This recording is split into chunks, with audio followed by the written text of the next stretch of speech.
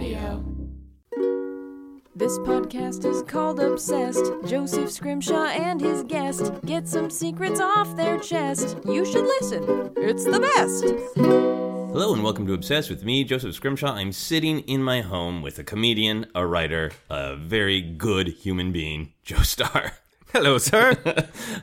I'm experimenting with my intro because sometimes I say awesome human being, and people don't like that. No, you know what? Very good was good. Was fine. Like it was honest and. I felt guilty as I was saying it though. Like I would say like maybe a B minus I'll human take being it. is the way it came out. I'll take a 7. Take a 7. He's a 7 of a human being. I'm going to just start doing that without any explanation, just rating people by numbers. I'm sitting in my home with a 13. with a mild 5.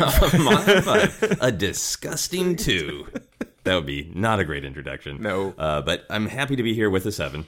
Can you tell people a little bit about who you are? My name is Joe Starr. I am originally from Louisville, Kentucky, and moved to the West Coast and did stand up for about 10 years with no real traction or momentum, and then am lucky enough to have just this year, which we are now closing out, sort of have had like the best, without question, the best professional year of my life. I started working at Screen Junkies as one of the writers of Honest Trailers. It's awesome. You know that like we're not good at talking about good things ever, so like it's especially after 10 years. It hurts your comedian small talk a little Yeah. bit, where it's like, what have you been up to? And you're like, what? Usually it's like Career's 'cause good, you're marriage just is like, good. yeah, just grinding and just really kind of work. And so this is the first time like I've been like, things are kind of okay right now. So yeah, writing Honest Trailers and like a million other shows for them. Yeah. We've been doing this roast series, which you've been writing on as well a little bit and appeared on. Yeah, I got to be Superman, which was awesome. Man of Steel Superman, that was great. Super bitter Superman. Oh, so good. And and you guys were nominated for an Emmy? Is yes, that right? For writing, was that specifically for Honest Trailers? For Honest Trailers, okay. yeah, which is so dumb. It was the first year that they did web series, and so it was like Us and Epic Rap Battles. Okay. Gay of Thrones from Funny or Die. Oh, wow. And then a thing James Franco does. I don't know what it's called. It's probably just called The Thing James Franco does. Yeah, I think that's all of his. That's how you refer to all of his projects. All of his movies should be called The that. other thing that James Franco did. You mean that? No, the other one. The one where he's a teacher and gave, talks about... the other. Oh, the other James thing. Franco. Oh, yeah. the other. Oh, God. Yeah. Yeah. The bad movie. Right. Yeah. Duh. And then Steve Buscemi's Park Bench, where he sits on a park bench and talks to people. And I didn't even know that existed. And now my world is richer. I didn't either, but the Emmy voters went down the list and said, that's a name I know. And Steve Buscemi won the first web series Emmy, which is fine.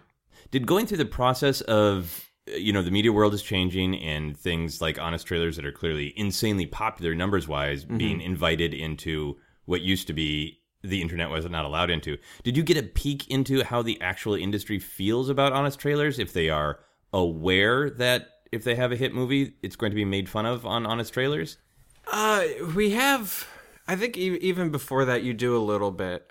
We have kind of fun relationships with a few writers and directors. Oh, okay. Who are Zach Stentz, who wrote X-Men First Class and Thor. Right. He's great.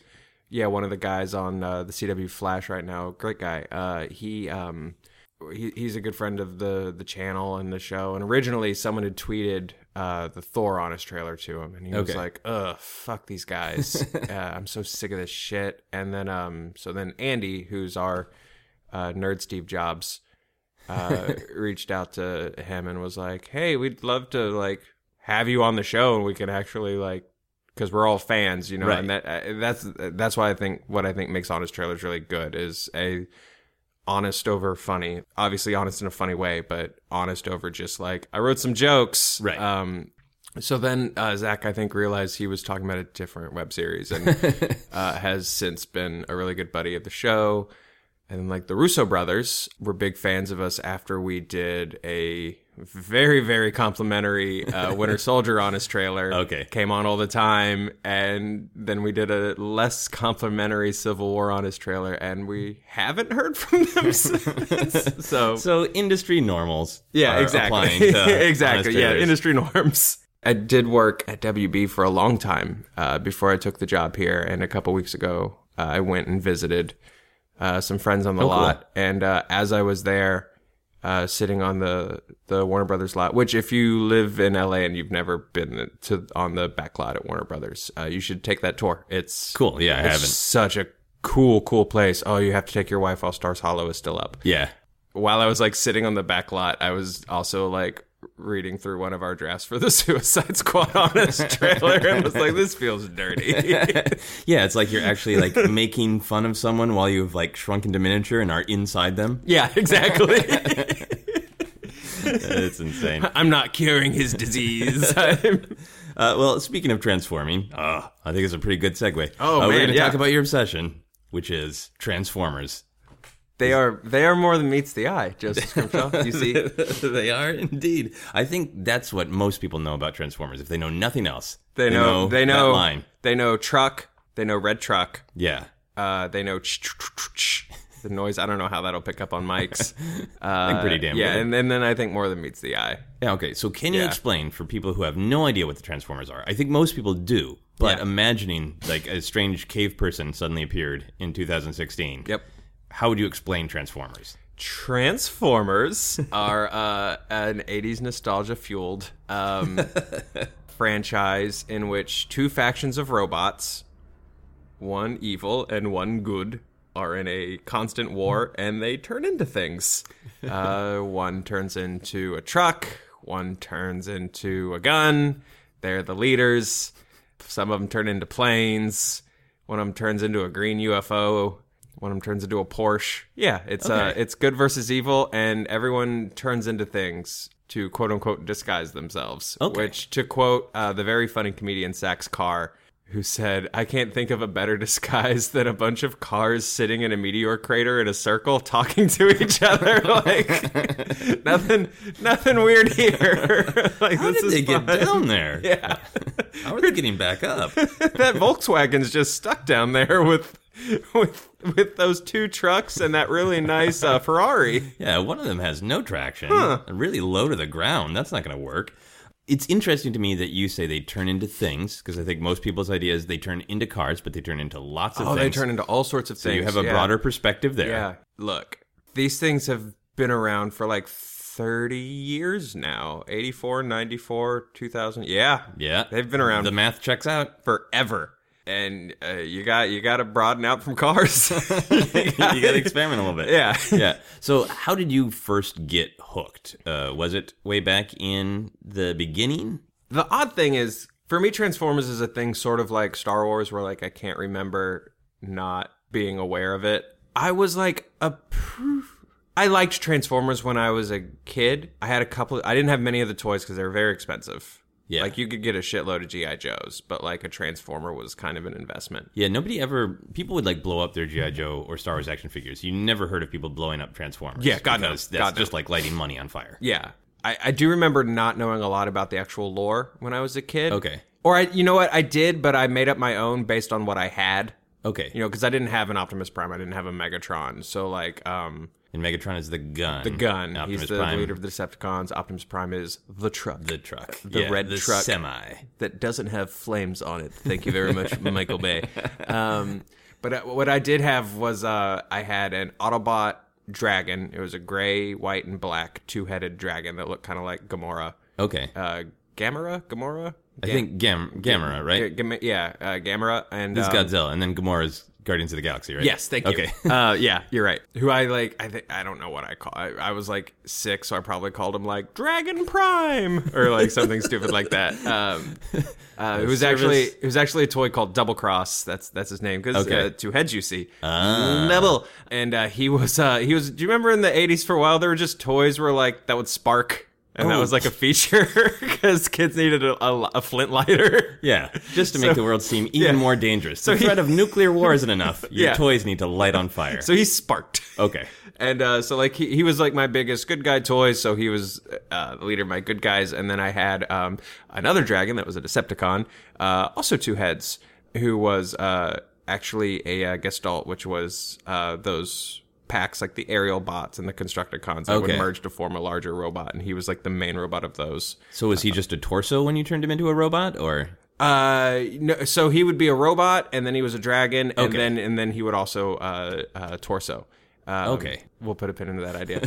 Okay, yeah, I had no idea that there were dragon ones. Because this is, I mean, the initial conceit of Transformers is they got confused when they came to the planet and saw all of these cars and thought, that's what people are, right? So did they also see dragons and things? So the basic, so depending on like what you're watching or reading, like some of the Transformers lore will change and shit. But the basic conceit is pretty much always Autobots try to flee the planet because they, so Cybertron's dying. That's their planet. That's their home planet of Cybertron. And this war has raged so long that there's no resources left. Okay. So the Autobots, build a ship, and they throw a Hail Mary, and they leave to find resources and maybe a way to like break this weird like robot war of attrition. Okay. And Megatron, who's just a vindictive fuck, is like, no. So they give pursuit. They board the Autobot ship, which is called the Ark. They fight. It crashes onto prehistoric Earth into a volcano, which is usually Mount St. Helen. And basically everyone's just comatose and deactivated until the 80s when the volcano erupts and it wakes up the computer system on the Ark, which is called Teletran. And so Teletran scans the planet, basically, and chooses everybody's alternate forms for them and starts reviving people. Okay, so it's Teletran who's the dumbhead. Yeah. Oh, who says, Teletran. Be a truck, be a cassette tape, be a dragon. So, like, everybody... I'm not good at streamlining thoughts. I apologize. That's fine. So the first cartoon, the pilot, was a 4-parter called More Than Meets the Eye, and that was the very first Transformers Any content, cartoon. Like before comic books, before anything else, it was a cartoon. The toys were pulled from, there was a Japanese toy company called Takara, and they had 2 lines called Diaclone and Microman. Okay. And those were the original Transformers toys. Oh, wow. And they weren't doing great. And so Hasbro picked up the licenses for them, and they were like, well, what can we do with these? And they passed them on to Jim Shooter at Marvel, who was the editor-in-chief at the time. Yeah. And Jim Shooter is the one responsible for fleshing out the ideas of Autobots, Decepticons, and like naming them and stuff like that. Okay, so he just pasted the story on the narrative so kids would get excited. Exactly. So we're like, in spirit, there's sort of a Marvel thing, technically. Yeah. Where was I going? Oh, so in More Than Meets the Eye, that starts on Cybertron. Okay. And everyone has alternate forms there, too. Like, they're just weird... Like these are future space cars and stuff like that. They're never happy being one thing. Yeah, exactly. Okay. Exactly. So this is interesting because it sounds like your introduction to it that we were talking about was you were being creative in making stories out of the ones that you had access to. Yeah. Thus getting rid of all the narrative that Jim Shooter had painfully put on in order to sell these things in the first place. So that was when I was a kid. And then I don't remember why. Oh, you know what? Okay, so then I got really into Transformers like as a fan. Like, I'm going to obsess about all of these I'm going to be things. the authority and know everything there is to know about them. Much older. So when I was in high school, they restarted the series. They did like a reboot with a show called Beast Wars, Transformers Beast Wars. I don't know if you remember this or not. I saw it once or twice. Okay, so Beast Wars was kind of cool just because... it started out not cool. I remember seeing a commercial and just immediately being like, "The hell is this?" Was like, it early sketchy CGI animated? Yeah, they blocked it in an hour block with that show Reboot, which was also kind of the same. So literally, it was like, this is Transformers but with animals. Like, this is dumb. They're cars. Come on. Yeah. So like the leader was literally called. He was a gorilla and he was literally called like Optimus Primal, and you're like, oh come on. But then so they do a twist. Towards the end of, I think the first season. I'd have to do a rewatch, but they do a fun twist where you find out that throughout the first season they start dropping real subtle hints to like Cybertron and stuff like that, and they're not called Autobots and Decepticons and Beast Okay, Wars. so you're kind of waiting as a fan to see, like, does You're this like, connect what's to the happening? main narrative? So then they do this great twist where you find out they have also crashed on our Earth. After the Autobot ship crashed, they actually crashed and went through like a time portal. Okay. So they're from the far future, Okay. where Cybertron has evolved into smaller, more efficient, energy-efficient robots. Hence, these guys. They've evolved into more opportunities to sell different toys. Perfect. They've become more But American. then the premise of that show becomes, if we can find the Ark, we can change the past. So the bad guys are like, well, let's just kill Optimus Prime in his sleep, you know? Yeah. So then, like, that was like a really kind of cool twist for that show. And then all of a sudden you're like, oh, holy shit, like this is really cool. And that really kind of revived my fandom. Okay. And I have had an unhealthy one ever since. Is it all just legitimate interest in the Transformers, or was there any part of it where you were like, I want to know about this one pop culture thing? Like, everybody likes Star Wars. There's a lot of know-it-all Star Trek nerds out there where you're just like, Transformers is going to be my thing. Honestly, they just kept interesting me. Like, Okay. they kept putting stories in front of me that I would be like, okay. Around the time when they did Beast Wars, Marvel revived the Transformers comic. Oh, okay. And it was 90s as shit. It was called Transformers Generation 2. And they had all of these, like, Liefeld clone artists, like, drawn on it. You know, all these extreme 90s artists. And, like, it was like... Can you handle this many lines? Yeah, exactly. But when it came out, I was like, shit, yeah, this is awesome. Give me more lines. So I was reading that, and then I feel like anytime my interest maybe starts to wane, like something new will come out. To give you actual content that you can spin around in your brain in your idle moments and, like, think about. Yeah, exactly. Cool. Yeah. And what is your relationship with the probably now more famous than anything else Michael Bay movies? Do you love them? Do you hate them? Do you love to hate them? I really dislike them. I think aside from interesting stories, there's a lot of the things that I just love about Transformers are just the iconic designs and it's so colorful. There's a term for the setting that I love so much, which is 80s retrofuturism. Oh, nice. Which I only learned about because I was trying to give a designer some direction on a Transformer, something I wanted to look Transformer-y, and I needed a term that wasn't just Transformer-y. So I looked it up, and there's a term called retrofuturism, which is like, if you want to tell a story that's set in what we thought the future would look like in the 60s. Right. It's like 60s retrofuturism. So there's something to 80s retrofuturism with like those Trapper Keeper lasers, and like laser grids and like mullets and speed suits and like Robotech did the same thing. And, that I just really love. Star Wars sort of falls into the same thing, like the future where there's robots but no internet. And stuff like that is just, I love that kind of thing. Yeah, I think the 80s brand, there's something powerful about it because it is the first time where our imagination of the future starts to get darker.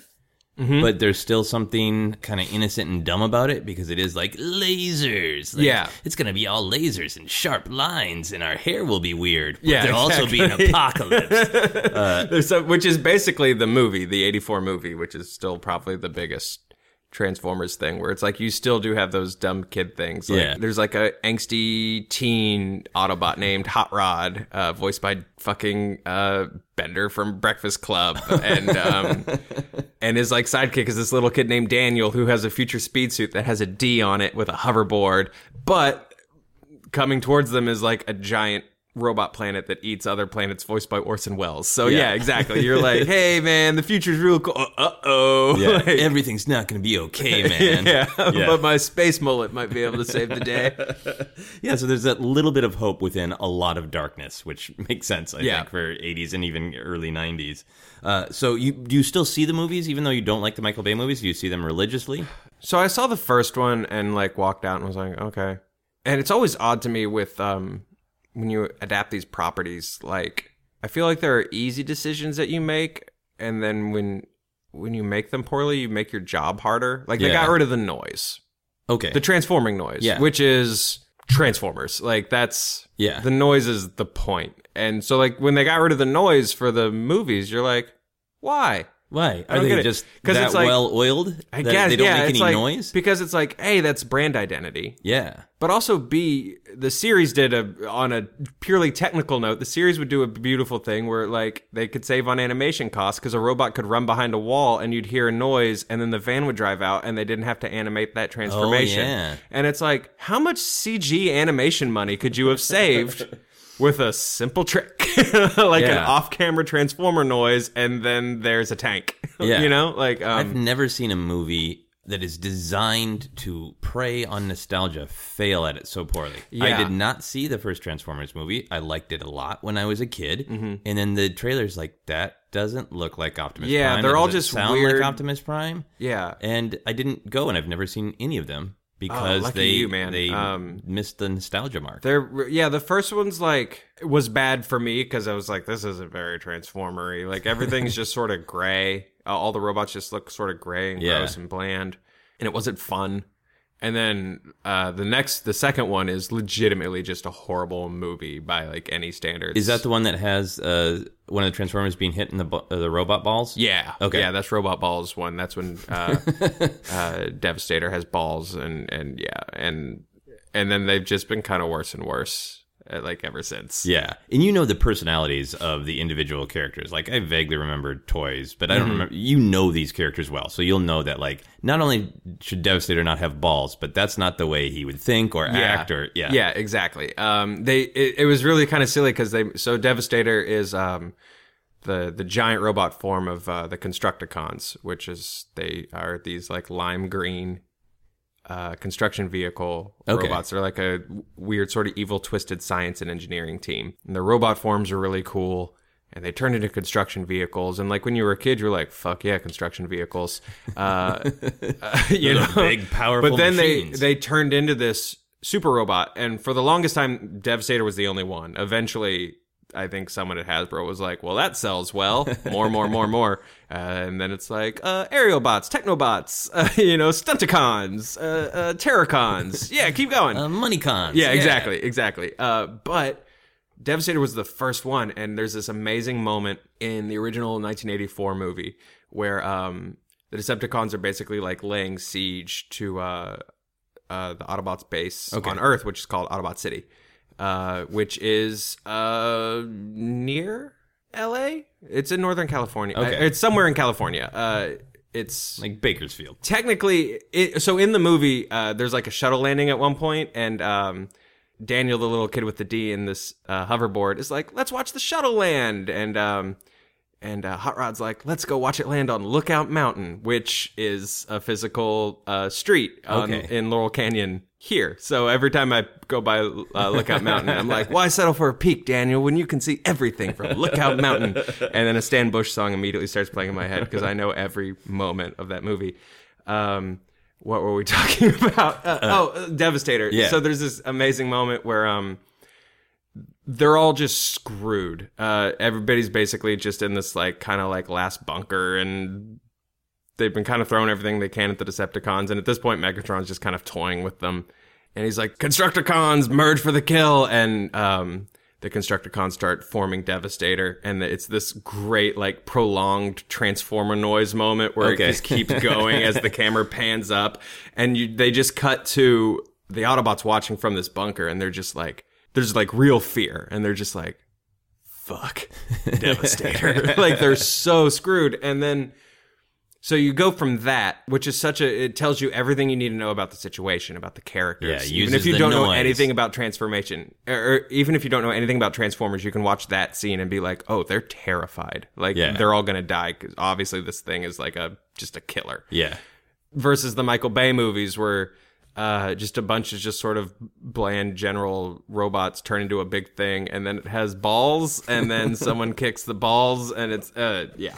And then one robot is walking around going, I'm the balls, right? I guess, yeah, one of them has the balls. It might maybe, I I guess Bone Crusher had the balls, the bulldozer. The bulldozer. He's the has only one to me balls. that would be structurally sound enough to have testicles of that size stored in his body.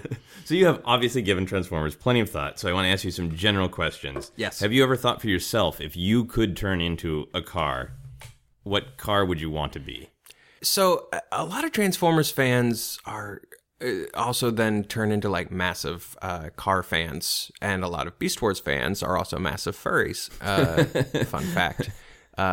Which I learned from years on the internet role-playing in Transformers role-playing rooms. So that is one thing that sounds funny, but is also just true, right? Also just incredibly true. But I do like I like Alfa Romero cars a lot.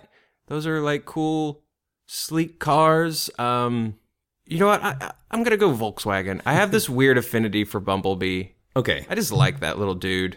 Because he's obviously the Volkswagen, and I think at the time there was a little bit of irony to it that everybody else was kind of like this big, crushing or really cool car, and then it was like he was the he's more like, humble guy. Like, I don't care, I'll be a Beetle. Yeah, he's like a Beetle, but then also he's like a small little like espionage. Oh yes, dude.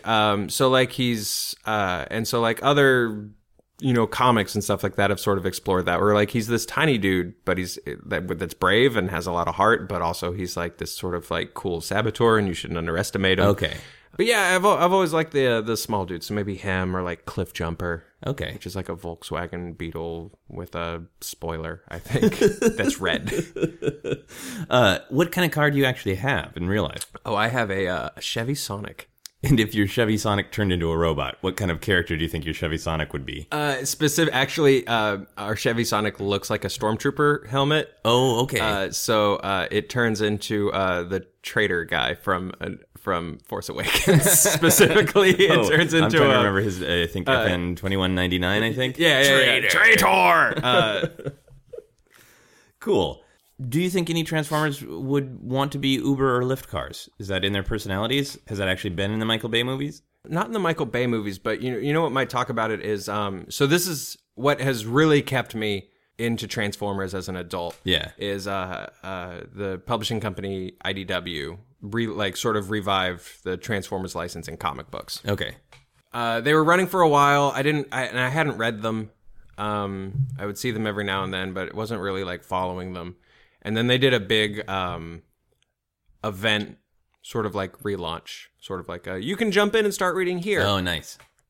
And they did something really interesting, which was they ended the war, which is the most simple idea. Yeah, to turn everything to on just its be head. like, what if the premise of robots that are constantly at war just no longer had a war? They ended the war. And then that was like the starting point, basically, for their new launch. So it they was launched, like an existential crisis then for all our Kinda. heroes to be So like, they- what do I do? So they launched these two books, which were called. Now they're already different books now, but they're called "Robots in Disguise" and "More Than Meets the Eye." Were the two books. Back to the basics. Exactly. So "Robots in Disguise" is about basically rebuilding Cybertron with no war. Okay. And trying to figure out, And it's interesting because all of a sudden, all of these neutral Transformers colonies and stuff like that who wanted no part of the war and had like left are coming back. Okay. So now all of a sudden you have this place that ripped itself apart with like a billion-year war, all kind of like looking at each other and being like, well, now what? Like, I still hate you because you've been shooting at me for Right. like a billion years. So it's like this weird political drama. Yeah. Like, it's Starscream, the Jet Decepticon, who was like Megatron's treacherous right hand, who always wanted to be the leader of the Right. Decepticons. And he had a pretty famous voice, Yeah. right? Oh, he was Cobra Commander's voice. Okay. Chris Latta? Yeah, Chris Latta is, Megatron. Someday I'll be the leader of the Decepticons. And Megatron's like, you're an idiot. So suddenly, he's in charge. He gets what he always wanted, but not what he always wanted, because now he's in charge of, like, just making sure a planet can functionally run. And he's like, what? So that's really cool. And then the other book is More Than Meets the Eye, which is one of my all-time favorite comics. It's Hot Rod, the Judd Nelson voiced character from the movies, who's this sort of arrogant upstart prick who's like very talented but thinks very highly of himself. Who literally in the cartoon, Optimus Prime dies and he becomes Rodimus Prime. He takes over. That's not acceptable. Which the cartoon quickly learned and brought Optimus Prime back immediately. That name is not acceptable. Yeah, no. But he like in this comic they sort of play with it, and he starts calling himself Rodimus. Like that's how much of a prick he is. And he's like, I know you guys all hate this. He takes a group into space because there's like a myth called the Knights of Cybertron, which I think the new movie is loosely based on. So he's like, these guys could like fix our planet. Okay. And everyone's like, it's a fucking myth, you idiot. And he's like, nay, I'm going to find it. And he's like, anybody who wants to go on a quest, come on down. And just every like idiot and just like shitty transformer. Oh, nice. So there's a meta element to it? Yeah, like joins up. And so he goes off on this space quest with just a crew of morons and psychopaths. And it's such a great book. It feels like if Firefly and Doctor Who sort of merged. Okay. But was about robots that turned into cars. Yeah. And it had great so motivation fun. behind it, that they truly want to make something happen, something productive, something forward movement. Exactly. Oh, so this was a very long way to get to your, do you think some of them would want to be Uber drivers? They started playing with the lore. And they started really like poking holes in like, why do these things transform? What does a society based on things that transform look like? So they really started getting into this idea of like, for a long time there was like a very oppressive government called the Functionist government. Wow. Which meant that your caste in society was based on what you did. So like if you were just like a mining tank, you know, you were going to be blue collar for the, like, you couldn't like rise past that station. But if you were a microscope or something, you know, very useful, or like a very elegant war machine, you know, that was your lot in life was determined on like what you could turn into. So then there's like a lot of like weird little like black market, like underground, like, oh, I went to a chop shop and now I turn into like I went to like an illegal chop shop and now I turn into like a slightly working DNA scanner. You know? I'm a giant hand that can actually hold Megatron and fire him. Yeah. But so they started like really like poking at the genre and like playing with expectations. And there was to unpin is he just a big torso? Early in the run of More Than Meets the Eye, which is just such a funny comic that has a ton of heart. Written by British writer James Roberts. We could honestly spend an hour talking about it. I love it so much. There's a great gag where there is a medic character named Ambulon, and they do a standalone issue. Who up to this point in the series we've never seen him transform. He's always a robot. Okay. And you haven't seen him be an ambulance yet, even though his name's Ambulon, and you're like, come on, be an ambulance. Yeah, you're a doctor. Your name's Ambulon. And they do like a sort of a one and done issue that's sort of like The Thing, where there's the ship gets infected and with this like disease that only if you're infected, it only actually takes hold if you transform. Okay. So then everyone's having to transform to prove they're not infected. Oh, nice. And Ambulon like won't do it. He won't do it. And everyone's like, oh, you're the responsible for the thing. And so finally he's like, fine. And he transforms and he's just like a foot and an ankle, basically. And he's like, you just assumed it was ambulance. It's a play on words to amble. I hate this. And so just like screwing around with like expectations like that. He's like, they were experimenting with like a medical combiner and I was the fucking left leg, you dicks, and now you know my shame. I'm glad we put a pin in that foot. Yeah.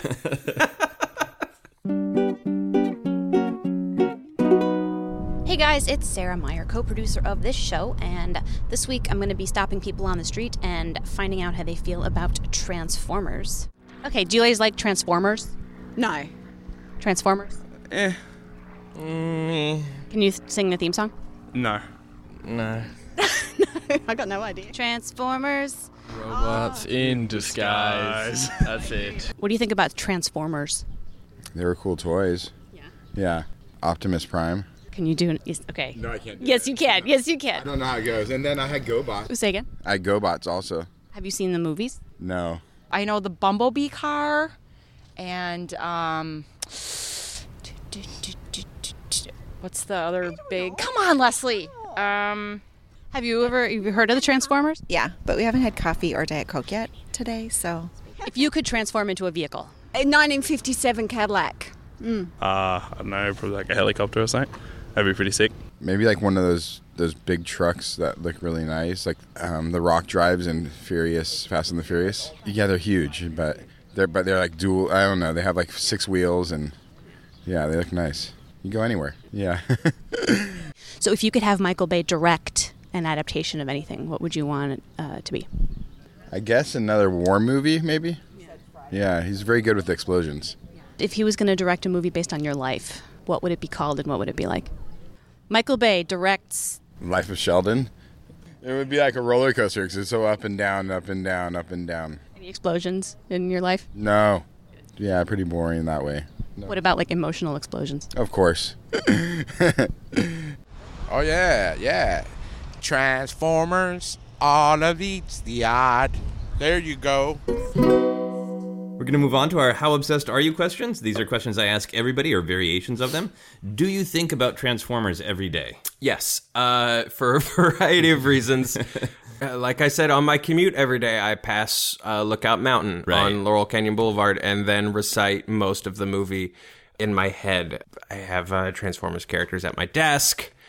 Yeah, mostly every day. Like, I used to just, like, write my own little short stories. Okay. And, like, I would do, like, tabletop role-playing for Transformers, like, a lot. Okay, cool. And, like, run campaigns and stuff like that. And you never really stop going... That would be a fun idea for a thing. Right. You can't, like, undo that, even if it's not going to go anywhere. Yeah. Like, you're like, oh, that would be a fun Transformers story. And then it pins in your head somewhere. Yeah. So you just live in that world. Part of your brain kinda is do. always at war with Cybertron. Yeah, exactly. Exactly. Yeah, a part of me always has, like, that synth score from the 1984 movie playing in my head with, like, a hoverboard. Like my first stand-up album was drawn by Livio Ramadelli, who's a very talented artist and is one of IDW's Transformers artists. I'm very lucky to know him, and he did my stand-up album. And there's a really obscure Autobot on it named Chain Claw. Oh, nice. Who turns into a bear. Who, like, why would anyone give a shit about that toy? But I've always liked that dumb toy. So it's just me, like, posing with Chain Claw on my album. So yeah, it's very much in my blood. I'm gonna look up Chain Claw because I like bears. That's pretty awesome. He's pretty rad. Have you ever had a dream about Transformers? I don't remember dreams all that often, but, like, it'd be weird if I didn't. Yeah. Yeah. I mean, you must have, right? Yeah, unless, like, if the point of dreaming and sleep is actually to rewire your brain and give you a fucking break from, like, your day-to-day, maybe not, because then maybe my brain's just like, ugh, can we just flush this shit? Yeah, maybe your brain for a few hours. Let's get back to reality while you're sleeping, Joe. When someone walks into your home, are they able to tell right away that you're obsessed with Transformers? It depends where they look in the house. My wife is also a nerd in her own right, but she's also, a very artistic Southern lady who likes to keep a nice home. And so we've tried to, like, give a pretty good balance of, like, here's all our nerdy shit, and then, like, here's our nice home. But if you, like, look in the right, you walk in and it's like, oh, look at this nice little, like, country antique setting, and there's the Transformers soundtrack on vinyl on that shelf, Okay. So, yeah. So if you look, it's in disguise. So you've sort of, like, done the Transformers version of Where's Waldo in your elegant home. Yeah, exactly. If you look at my desk at work, definitely it's, like, lined with them. We just did a video about the trailer for the new movie, which was funny because the whole time I'm just like, this is garbage, this is garbage, this is garbage, and then but here's what this could mean, here's what this could mean, here's what this could mean, and citing all sorts of things, and then in the comments people are like, screw you, you don't know anything about Transformers, and I'm like, don't I? You can go ahead and disagree with me, but yeah, it's funny. Our boss Andy was like, I just watched that video, I didn't realize you knew so much about Transformers, and then he, like, looked at my desk and he was like, I should have known that you knew a lot about Transformers, though. Speaking of toys, this is a question I have not asked people before, but I might start when it's applicable. When you got a 7? Yeah, when I got a 7. He's right in the sweet pocket. As an adult, would you play Transformers under any circumstance? Like, if I came over to your home and brought some toys, would you be able to play Transformers? Oh, God, yeah. Even if... Yeah. No, absolutely. Like, I think even when I was a kid, a lot of my playing was just everyone gets put in a cool pose and then I narrate. But I was definitely never a let's smash these together. Yeah. And that means fighting kind of kid. But, oh, God, yeah. Yeah. When you were playing with the toys, were you concerned about making them transform too often? Because I only had a few, and I was concerned. I was a very neurotic little child, and I was concerned about making them transform too often, that there'd be too much wear and tear. No. I was not that kid. I was the kid that lit a lot of G.I. Joes on fire, and not a lot of toys survived. I had a little bit of Sid from Toy Story in me as a youth. The Transformers didn't get like the brunt of that abuse, but they got a lot of love. But excited playing. Yeah, okay. They got a lot of wear. You transformed the shit out of them. Yeah. Oh God. Yeah. Oh yeah. Yeah. They were cars and robots often. Have the Transformers ever made you cry?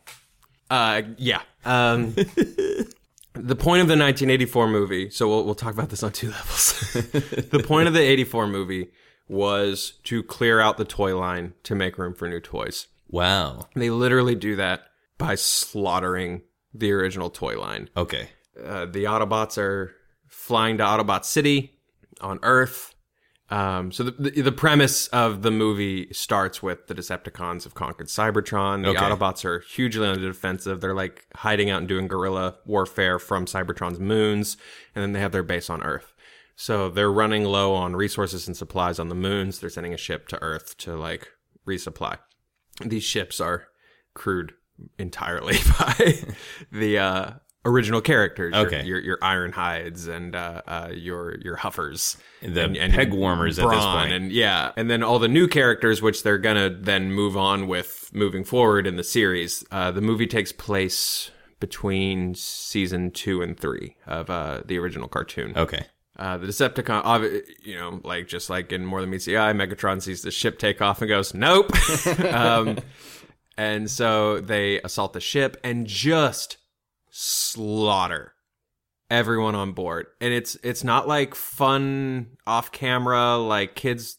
This is a kid's movie. Walk up to them and rip them apart. I mean, they just get shot to fuck, and like smoke comes out of their eyes as the glow dies in their faces, and they just fall to the ground. And that's like I've always associated with that with death, I think, is that idea of like just smoke pouring out of your eyes and mouth and then just falling to the ground. So this is just like a ship full of Bambi's mom. Yeah, like and then Starscream's like oh, now we can assault Autobot City in their own shuttle or something like that. And like Ironhide, who's like clinging to life. He's the van. He's like Optimus Prime's right hand. He's the stalwart best friend. Yeah. He's clinging to life, grabs Megatron's leg, and it's like, no! And Megatron, they do it from like Ironhide's point of view. Megatron literally like he has that giant cannon on his arm. Right. That's the iconic Megatron look. He just points the cannon like a foot away maybe from Ironhide's head and is just like, ugh, heroic nonsense. And then just fires. And like, God. Jesus Christ. And then, Optimus Prime dies like a couple scenes later. So as a kid, that wrecked you. Yeah. That wrecked so you everyone. Wept, as a child, I'm sure home. I did. Like, that made every child cry. They actually changed the ending of G.I. Joe, the movie, because of that. Because Duke from G.I. Joe was supposed to die in his movie. And then when they saw what they had wrought, they threw a quick ADR at the end of G.I. Joe, the movie, that's totally out of place. Yeah. That doesn't match what anyone's saying. That says, hey guys, I just got a radio from the hospital. Duke came out of his coma and he's okay. The coma was induced by being stabbed through the heart with a snake staff. So yeah, he made a full recovery. And then everyone goes, yay!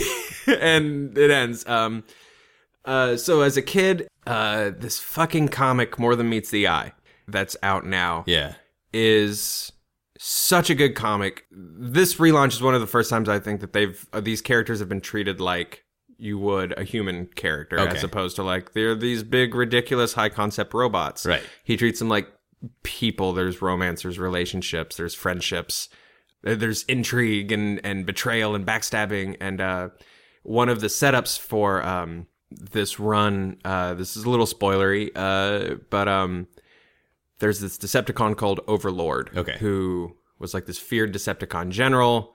The stories up to this point have built him up to be like, oh man, this dude like slaughtered billions of people, and he's horrifying. And they kill him. The Autobots finally kill him, and it's like, hooray, victory. But then you find out towards the beginning of More Than Meets the Eye that he's literally strapped to the bottom of their ship. Oh, and you don't know why. Like, he's not awake or activated or anything, but you're like, what the fuck is this all about? So eventually, of course, Overlord wakes up. And the comic has been slowly building to this, like piece by piece, and all of a sudden Overlord wakes up. And I think in a lot of comics they would then do, if it was a Marvel comic, they would do, here's the 6-issue Overlord Wars, where we do this big epic event. James Roberts rips off the Band-Aid and does one issue of Overlord just rampaging through the ship and just like crushing all of these characters you've really like just come to love and care about. And then I won't spoil the way it ends, but he just resolves it in the most heartbreaking way possible. And from the first page of this issue, I think it's called In the Cold Blue Light. It's a pop song reference. I'm not sure what it is. He's very big on his pop references.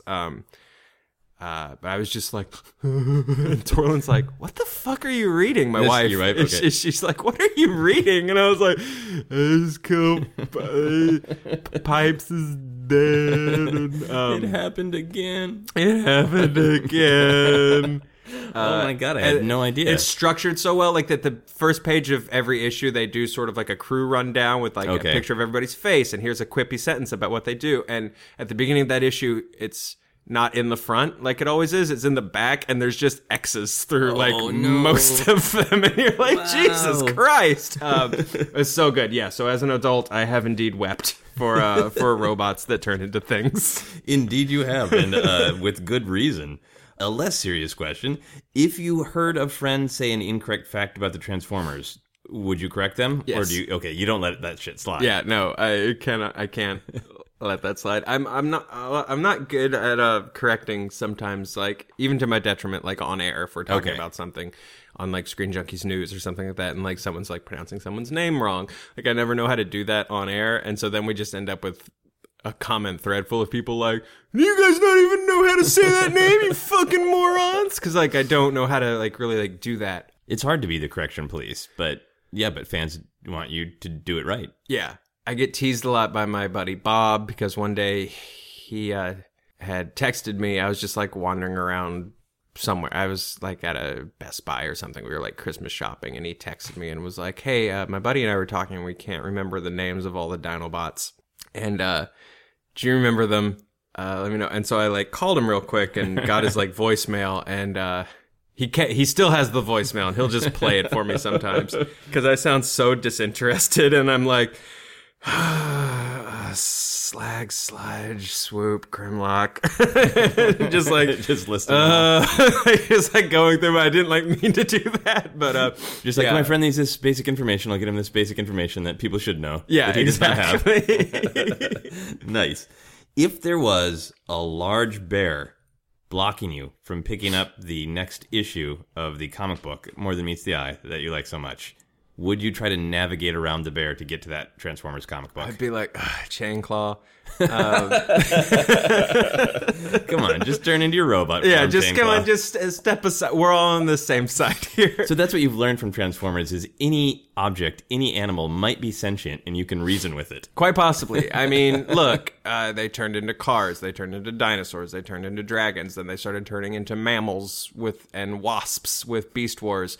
McDonald's years and years ago did a Happy Meal set where McDonald's food turned into robots. I still have the fries. Not right. Like anything can be a transformer. It's so weird to teach kids. You can eat our food and it might turn into a robot inside you. Like you can point at anything, and to quote Mark Wahlberg in his shitty Transformers movie, I think I could have just found a transformer. Yeah, anything. Okay, so you would try to reason with the bear, assuming it was a transformer. I would try to reason with the bear, assuming it was a robot, assuming there was something about it that was more than meets the eye, and then probably get revenanted. Fair enough. This is the final how obsessed are you question. If you could not watch Transformers without you or someone you love first being punched in the crotch, would you still watch or read Transformers? I mean, look, loving the stuff that we love, we probably took a lot of crotch shots growing up. Yes. Like, I had enough glow-in-the-dark 90s Jim Lee X-Men shirts to, like I've taken my share of crotch shots. Like, you know, you've like had moments in your life where, like, I'm putting on this T-shirt and I know I'm going to somebody get might punch kicked me. in the balls at Crosby Middle School. I got kicked in the balls at Crosby Middle School, and all I got was this dumb glow-in-the-dark T-shirt. You know, and now we're internet personalities, and we take metaphorical kicks to the balls in comment sections on a daily. You know, let's wear it as a badge of honor. I'll take that kick. Right, you suffer for what you love. Yeah. I'll take that kick. Nice. Let's take some semblance of. When I was young, being a nerd was hard. And I will happily take that kick to the balls from some dude in a Letterman jacket. Nice. I asked people to make a noise to sum up their obsession. Can you make a noise to sum up? I mean, it's so I guess it's two things. It's either the noise, it's either which is hard to spell, or I guess it's "You've Got the Touch," which is which you would know from Boogie Nights because that's the song that Diggler sings, but that is the theme song from the 1984 Transformers movie. It's an actual song by a guy named Stan Bush. And it was written for Transformers. Oh, wow. So he did a song called The Touch, and he did a song called Dare, and they are such, like, metal, glorious 80s, like, power rock cheese. He also did, he did songs for Bloodsport and Kickboxer. I don't know if you remember Bloodsport all that well with Jean-Claude Van Damme, but like when he's on the bus and he's like contemplating his life and like he sees a reflection of Chong Li in the mirror and then he turns around, there's like this song that's like, "On my own, alone." Like that was Stan Bush. He is an him and then Vince DiCola did the synth score, who also did, is it Rocky 4 that's in Russia? Yeah. He did the score for Rocky 4. Okay. So those guys are really like underrated 80s. Yeah, they provided architects. us most of the 80s. Yeah. I have been rating people's obsession on a scale of 1 to 7. Come back to that. Yes! That is actually what I've been using. I usually try to give it some flavor, so I will say out of 7 robot balls. Just for fun. On a scale of 1 to 7 robot balls, I think you are a firm 6 obsessed. I'll take it. Yeah, I think you're pretty high. Maybe a 6.1 even. Maybe going that high. I'll take it. Because that's a good tech spec score. Yeah, I mean, it has infiltrated, like Bumblebee. Yes. Every part of your life, right? Like, of just your imagining things. You get to deal with it with your actual job. Yeah. It's in your home. It's everywhere. Yeah. Yeah. It cannot be escaped. Yeah. Yeah. Well, can you tell people where they can find you on social media? Anything you want to plug? Yeah, so you can follow me on Twitter at JOESTARR187. Instagram, JSTARR187. You can find me on ScreenJunkies.com and Screen Junkies News. You can watch Honest Trailers every week. And then we've been doing this monthly roast series where we roast fictional characters. You can find those at ScreenJunkies.com. We just did the roast of Darth Vader, which is super great. I'm really proud of it. You came on, you wrote on that with us. Yeah. Knocked it out of the park. Oh, thank you. you. So fun. You can go to ScreenJunkies.com. It's part of we have a premium channel called Screen Junkies Plus, but you can log in with Facebook and I think watch 5 videos for free. So cool. you can check out the roast of Darth Vader. It's well worth it. It's it's a real good meat sauce. It's real good. You get to see Joe Star as angry young Anakin. As angry young Anakin. I had a rat tail for a day. Oh, it was dope. Yeah, I loved it. I had a rat tail for a day. The Joe Star story. Sorry.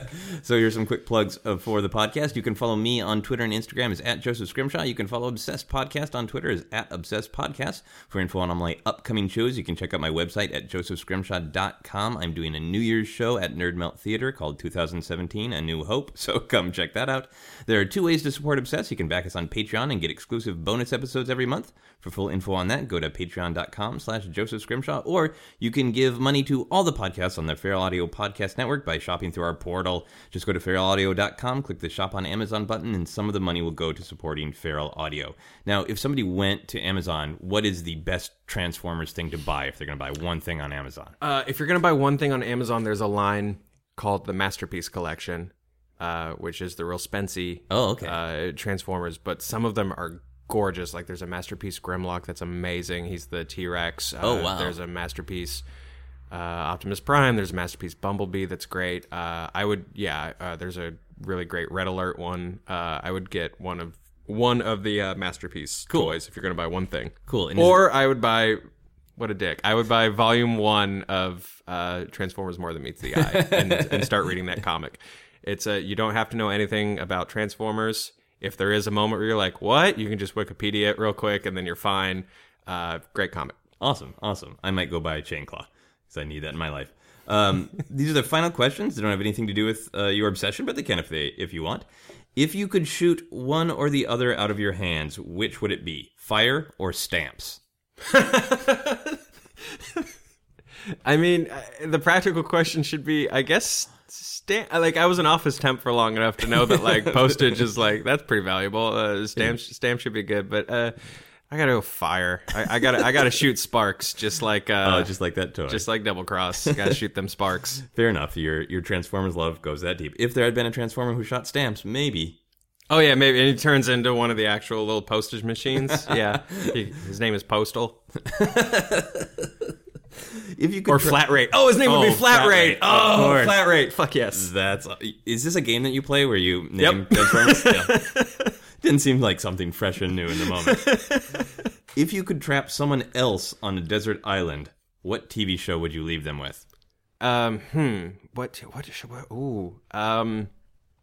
Avatar: The Last Airbender. Oh, really? Yeah, that's such a great, complete story, and it's really optimistic. It's really upbeat. It's really fun. I cried like a baby at that one too. I love that show. So it'd give them a sense of hope that they could get off the island. Yeah, exactly. That's very kind. Maybe they could start doing some of those earthbending katas and bend their way off the island. Get bent off this island. The final question for everyone is, what is happiness? I guess so for me I guess it would be I don't know, just being a certain level of comfort with yourself. I was very closeted about being a geek and being nerdy. Okay. For very long, like for a stupid amount of time, even like as an adult, as like a comedian. I mean, you know me now, and like I'm nothing but pop culture-y kind of. Yeah. I'm going to talk about civil rights, but we're going to do it via the lens of X-Men characters. But I wasn't always like that. And then I accompanied a friend of mine who was going to be a guest on Jackie Cation's podcast, Dork Forest. Oh, nice.